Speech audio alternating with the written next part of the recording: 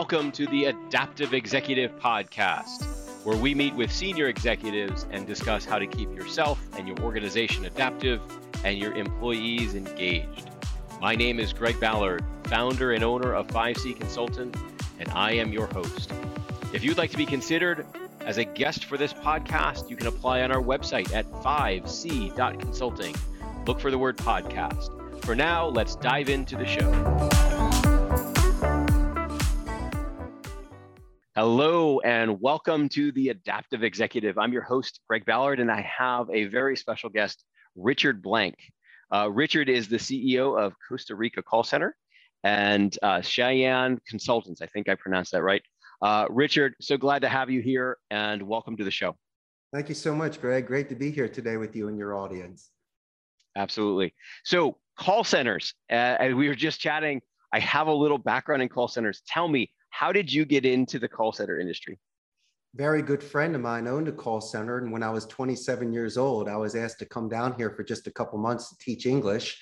And I fell in love with Costa Rica. So I stayed and worked at my friend's center for 4 years, learned the business from the inside and out. And in my mid-30s, I decided to throw my hat in the ring and start my own center. Started with one seat. Here we are 14 years later with 150 seats. And I actually own a 300-seat building that we just moved into about 3 years ago. Oh, fantastic. Yeah. So interesting. Let's unpack this a little bit. Tell me a little bit about the work you guys do in the call center, because I know sometimes call centers can, some people can get, a little jaded. Maybe you can kind of give us a clarity on the value you guys add and the work you guys actually do. Well, the first and foremost, if we ever call you during dinner, we can't be friends anymore. So those are the kind of campaigns we don't have here. What you see on TV and in Hollywood, it's glamorized. And also there are a few boiler rooms like that in call centers, but most people don't sell stock and they're not doing ABC closing on the phone. There's a lot of friends and people that earn a living through customer support and prospecting for not even call centers, for any sort of business. But my call center here is half and half. We handle both inbound support, which could be customer support, it could be back office support, or even omni-channel non-voice support where it's just chat and emails. I also have a department that makes outbound prospecting, appointment setting, and lead generation calls. And sometimes the really skilled set, they're in sales.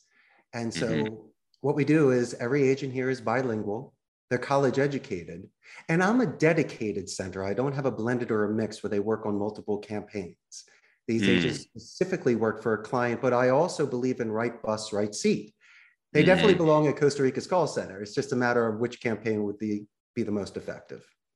Got it. That makes sense. And so as you have been in your role with the call centers and everything that's transitioned over the last few years, let's talk about adaptability a little bit. Sure. How have you guys as an organization, shifted with the COVID response? And I'd love to know how you're structured. I mean, my time back it was in the late 90s. I remember the turnover to 2000, the 99 to 2000. I remember it because I was in the call center at midnight waiting to see what was going to happen. But I had to go to a building and I had to get into a cubicle and I had a workstation and I had a dedicated phone line and a headset. But we're seeing a lot of stuff going virtual. How are you guys currently set up? Wonderful question. Right when COVID hit, because I have a brick and mortar center here, we by law could only allow 50% of the people here. We decided to keep it at around 20%. The agents that are on site are here for PCI compliance because of credit card and sensitive information. Also, we use it for onboarding new agents before we send them home. Or hypothetically, if someone is working from home and they have an internet redundancy issue, electricity issue, or immediate IT support, they can be within my centrally located call center within a half an hour on a turnkey station. But with COVID, we set the computers up and everyone brought the headsets home. And it's almost like life rafts. We were very prepared at least 60 days prior to them passing the law. So we started sending people home. We've opened up more communication channels with them because yes, even though they are isolated, they're at home with their families, saving money and time because of transportation. You and I both know, Greg, that a call center, there's synergy there. Unlike other office environments where people just do not talk, that's all we do is talk. And a lot of people feed off of that energy with high fives and with quality assurance and training and positive escalations. And so if you work out at home, you could still have the structure and discipline. But if you are pushing me to put up an extra 3 or 4 reps on my flat bench, you and I both know that we're going to have better workouts. And so I felt we were missing that. And for me as a CEO, because you expect me just to be in my office and just kicking back, no, I love to walk the rows. I love to stop and listen to an agent in the middle of a call and give them a thumbs up. And then afterwards, listen to the recording and tell them why they were a champ. And I also have a gamification culture here. I collect Tell me about pinball that. machines and jukeboxes and air hockey tables. And so I created a neutral environment, Greg, so people from other departments can meet one another, let off steam, recharge batteries, and hang out with the Hefe.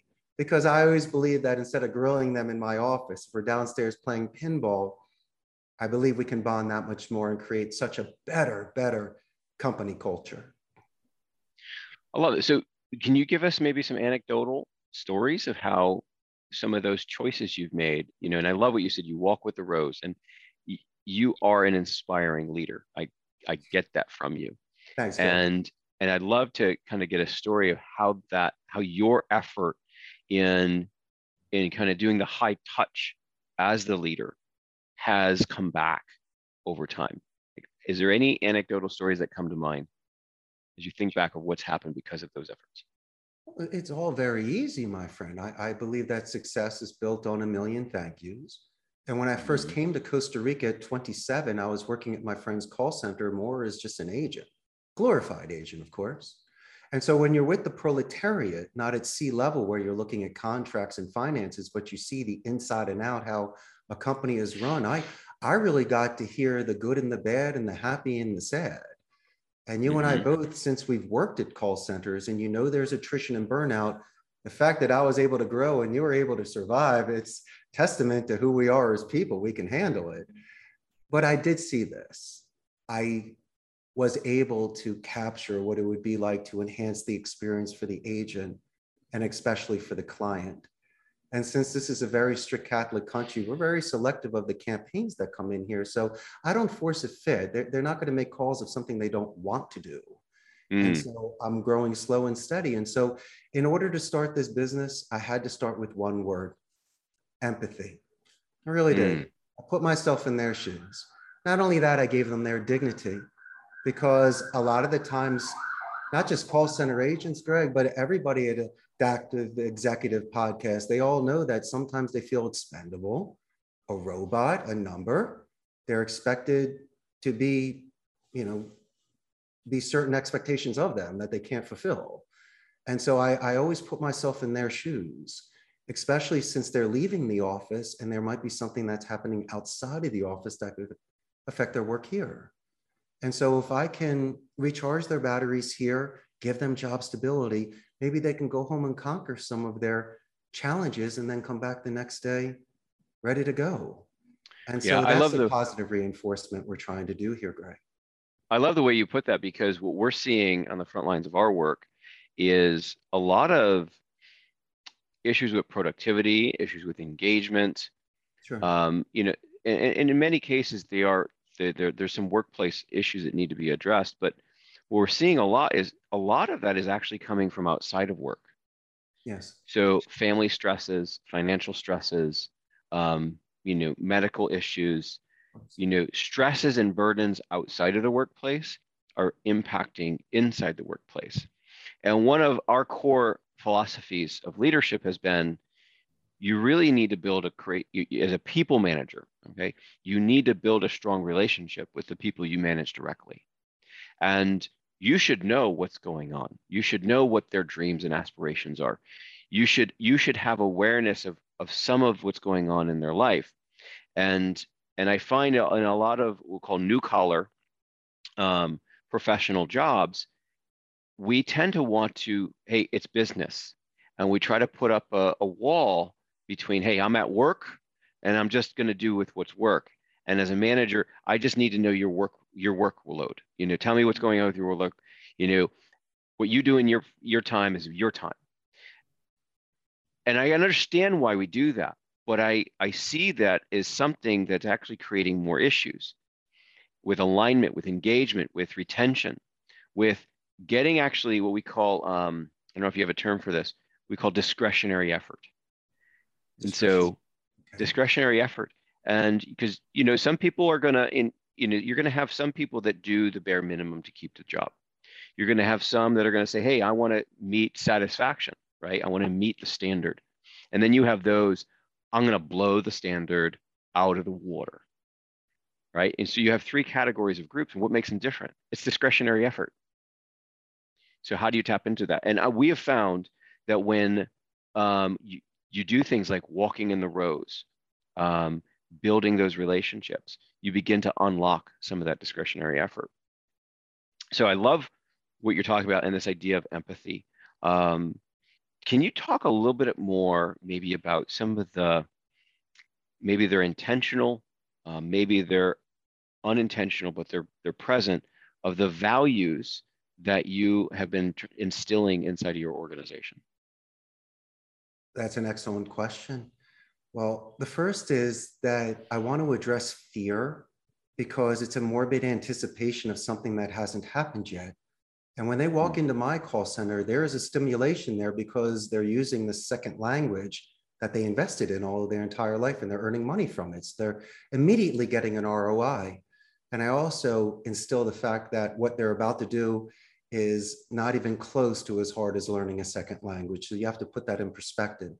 Secondly, I'm going to give them all of the resources to put them on a level playing field because a lot of the time people are very uncomfortable when they do not have their script rebuttals, the CRM training headset, or good equipment. And so that just makes it very difficult. It's almost like in the supermarket with the one bad wheel on your cart, just ruins the whole day. And so I just want Good to one. make sure that I reduce any sort of stress. And then finally, I have to once again instill in them dedicated practice because Greg, you and I make this look very easy, but a lot of your audience never saw the amount of efforts it took in order for you to get to where you are in business in your podcast and what I've done with my agents. And so if they've practiced their English out of school, they can practice their career out of work. And since we're speakers, there's nothing wrong for them to Mm-hmm. be studying more rhetoric and to be analyzing how they sound in regards to their tone, rate, pitch, and duration when delivering a message. And then finally, if I may make my biggest suggestion for a second language speaker, is to use the thesaurus. So instead of miscommunication, they can expand their vocabulary. They'll learn similes. So instead of using a word like help on a phone, which is fine, but it's like a C- word, I prefer things like assist, guide, and lend a hand because you're a lot more strategic, diplomatic, and reducing any sort of rabbit holes because you could be catching somebody on the wrong day. And so these are the sort of conflict management skills that we discuss in class just to give someone a little bit more foundation when doing their job and feeling that sort of fulfillment. Love it. I love it. So, and you're capturing in those examples what I hold as a core philosophy of work, which Oh, is work is the best right place for growth of course. and development. Um, we grow and develop when we have to strain against resistance, right? When we have to struggle to a new level.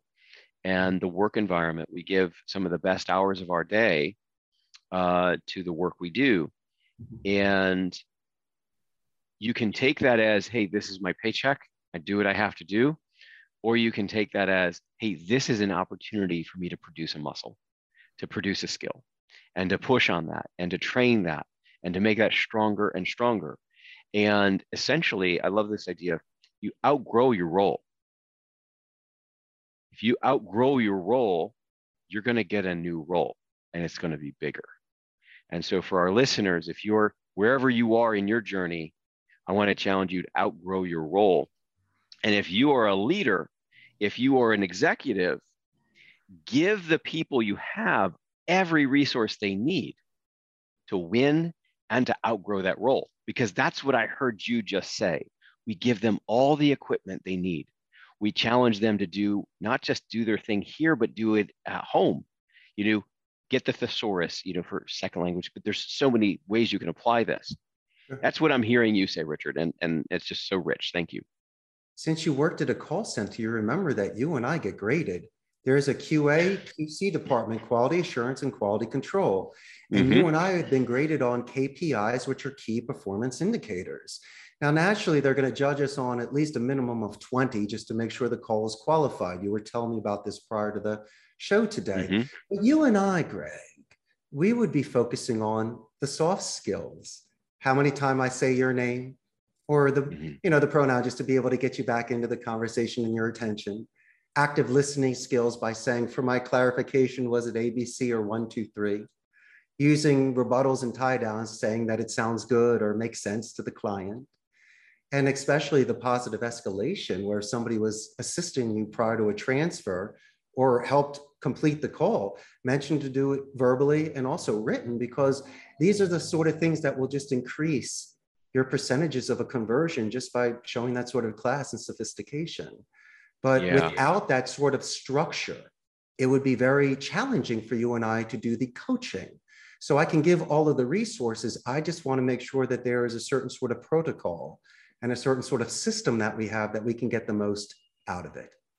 Absolutely. So I don't know if it's a dying art. I don't find it when I have to call in much, but the warm transfer, Yes.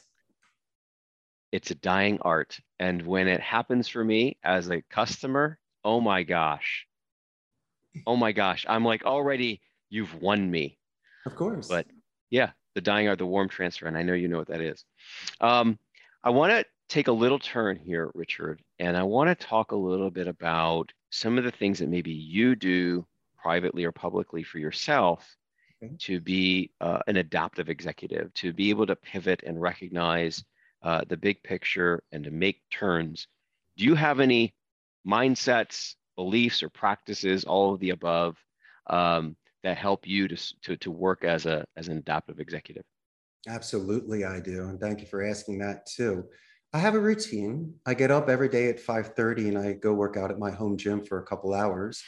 And so that allows me to put the phone away, decompress any sort of stimulation that I had at work, and allowing my mind to wander through image streaming so I can put things in perspective. And there have been times I've overextended myself or not said enough. And so by sleeping on it and taking a couple steps back, it allows me to do 5 more forward. And I Mm. also enjoy washing my convertible on Sundays. That's tradition for me. I've been doing that since I got my license. And also, I enjoy my pinball marathons. So I like to treat myself to my favorite pastimes. And during those pastimes, I realize how I got there. And so by Hmm. setting those goals and working for those simply attainable goals allowed me to do this. But the main thing is delegation. I'm constantly thinking of ways to promote people from within so I can add to my foundation and my structure. I can expand because in order to scale, I'll never bring in an outside supervisor, Greg. I'll bring in a specialist for IT, but anybody that raised the ranks has to do it internally, not only for the respect, but to understand my company culture. So it Hmm. doesn't matter if it's your first day or 10th year with me. If you show up on time, pen at the ready, and instead of just absorbing, you're contributing, I will Yeah. always, as you say, find the right seat for you so you can, and you're saying growing out of a department or a certain skill. And I agree with that. If you can't master one level, how can you get to the next level? And you don't want to stop at green belt. You got to be a black belt. And what Yeah. are the additional skills you're talking about? Maybe experience. Maybe by putting you on a different vertical with the same skill set, you get a different type of experience to see if you're a one-trick pony or if you're capable of delivering this exceptional service that you're mentioning across many different types of jobs. Yeah. And there's a layer in that, and I'm sure you see it, but I want to articulate it a little bit. Sure. Is sometimes we think we have to copy what our leaders do, like what our supervisors, we have to become like them. Mm-hmm. And I completely disagree. What I talk about growth, it's about uncovering your superpowers and leveraging your makeup the way you're designed for maximum potential, for Okay. maximum impact. I don't know if you are a Star Wars fan, read any of the books. Maybe some of the listeners are. There's a book, a novel called Thrawn, Strong. and it's a unique character, and he has some capabilities. He's a senior leader, if you will, but he recruits a young guy, and he can tell this young guy has a real gift with numbers and patterns. And what he does through the series is he doesn't tell this guy, become like me. He says, no, you find the answer. You go figure out with the skills and the strengths that you have, how you will do it. And for anyone to move into senior leadership, you've got to really know yourself. And that's kind of the point I'm getting at. Know yourself and be able to leverage your own strengths. And so you're touching on that. I just wanted to kind of parse that out a little bit. Sure. I believe that when someone is too well rehearsed and they know and they've memorized their script, then they become a print. They're not a painting. I think that people should be a character, not in character, so they can still be raw on the phone. You don't need to be a joker, but if a dog is barking in the background, I could let you know how much I like dogs and then make a follow-up question by asking the dog's name, and you'll say Fluffy. And then inadvertently and passive aggressively, you'll put the dog outside, come back to the phone call, and now we're talking about your dog for a couple minutes. And so these are sort of the active listening skills that I think people pass over. They're just crunching their numbers. And, you know, instead of you and I making 100 phone calls a day, why don't we make 90? Spend an extra 30 seconds to a couple minutes just talking. And I think you'll have a much more better work experience that way. I love it. You mentioned a couple of things. You have your daily routine, wake up time, rest time, decompression time. Sure. You mentioned your weekly routine, washing your convertible. That And sounds like a fun time. And the what? And my pinball machines, come on. Oh, and your pinball machine. But then you mentioned delegation. Yeah. And I want to double click on this, and we'll open this box up a little bit, Richard. Sure. How do you approach when it's the right time to delegate a certain responsibility to somebody on the team? Like, do you have a criteria? Is it a gut thing? Is there maybe a mental checklist you go through? Like, how do you determine when, hey, I'm going to give this to you now? It's when someone is shining. Like, let's just say, for an example, the first day of class, you're supposed to be here at 7 a.m., but class doesn't start till 7:30 because we're in the game room for the first half an hour having fun with the 15 agents. But if some kid comes up to me and challenges me to Pac-Man, or when we're in class and I ask for somebody to script read with me and it's the first kid that raises their hand, in my mind, this is a leader. And you're thinking that delegation of someone that comes in with experience, they could also be bringing in bad habits. I'd rather have somebody that is fresh, never worked at a center before. I can teach you a headset and how to use a computer, but you're coachable. I can mold you. We can work with you. And I would rather have somebody like that. So how about this? First day, first minute, you're on my radar. And if it's about you participating in class, handing out the pens, I don't know. But whatever it is, I'm going to be adding momentum in your rhythm and seeing what I can do to see if you are the real deal and if you could just, grow from that. Got it. So taking ownership, getting out there first, taking initiative. Those are really critical. It doesn't have to be in class. You could just be the man on the floor and celebrating with somebody who gets a lead. And that to me is leadership. And so it comes in all shapes, all sizes, and can happen at any time. And I'd like to share a secret with you.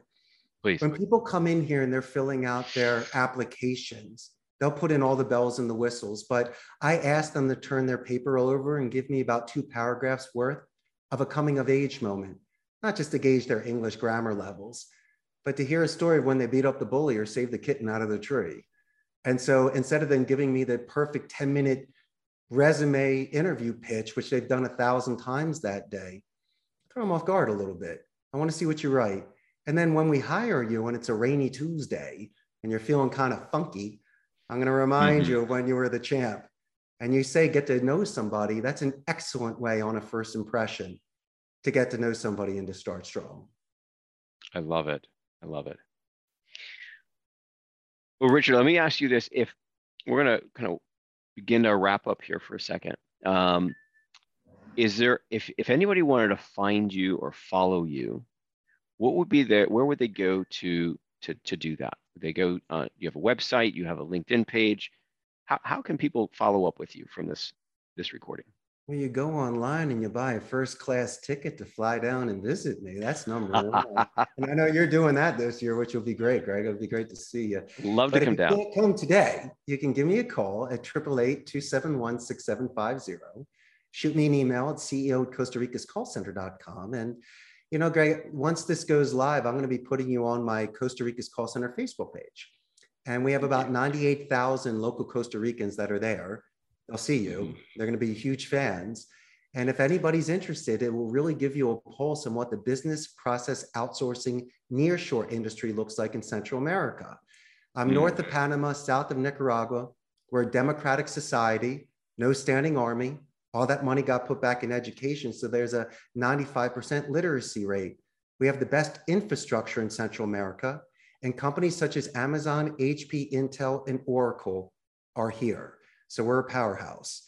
And also it's ecotourism. If you want to come down for waterfalls and zip lining and monkeys and iguanas, this is the place to be. So I highly encourage people to dip their toe in these Central American tropical waters and come check out. It's going to happen.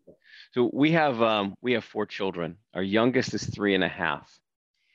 We're just holding to get him to like an age where we can trust his behavior. Right? He's still a little wild child right now. Nice. He likes to run into things. The 3 older ones, like, hey, they're good. So another year or two, we're going to be able to do some trips just like that very, very soon. And we're looking forward to it. Richard, I really want to thank you for being on our show today. I look forward to continuing the dialogue with you. Do you have any final thoughts for our listeners around being an adaptive executive, around leading an adaptive team? Of course. If I may just go really far back, if I wasn't true to my 18-year-old self when I doubled down on Spanish being my second language, I wouldn't be here today. You have to make sure that you're fine with yourself, your balance and your structure, so then you can expand on others. And so be able to look in the mirror and know that you've gone all the way, know that you've done your due diligence and that you have your responsibility because other people are depending on you. And also with your clients, there shouldn't be any surprises. Good, bad, or ugly, you should let them know what's going on and make suggestions, because some of the best relationships are made when you get through something tough together. And so an executive is someone that calls balls and strikes, dresses for the job, shows the respect. And if you're capable of being that sort of leader to yourself, where in my mind, I'm feeding families here. It's not about how much money I make. My goal is to feed at least 150 families a month, which I do. And so money comes second. And if you think about the way that you were raised by your parents and grandparents and those values that were instilled in you, people will respect you as a leader, come back to your organization and put win in your sales. And so, Greg, I can't thank you enough. I really enjoyed my time today to share these ideas. Your work's incredible. As I told you, your podcast not only caught my attention, but it inspired me enough to write you. And you are a pro. You wrote back. We set this thing up today. And I can't wait to continue watching what you do and assisting so many others. So thank you very much once again for allowing me to participate on your show today. Absolutely. Richard, thank you. Everyone, listeners, Richard Blank, CEO, Costa Rica Call Center.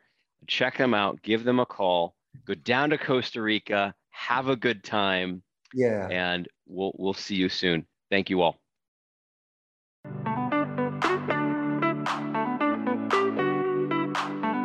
Thank you for joining us on the Adaptive Executive Podcast. We hope you enjoyed the show. You can follow us on LinkedIn and by subscribing to our mailing list. Again, my name is Greg Ballard, and thank you for listening.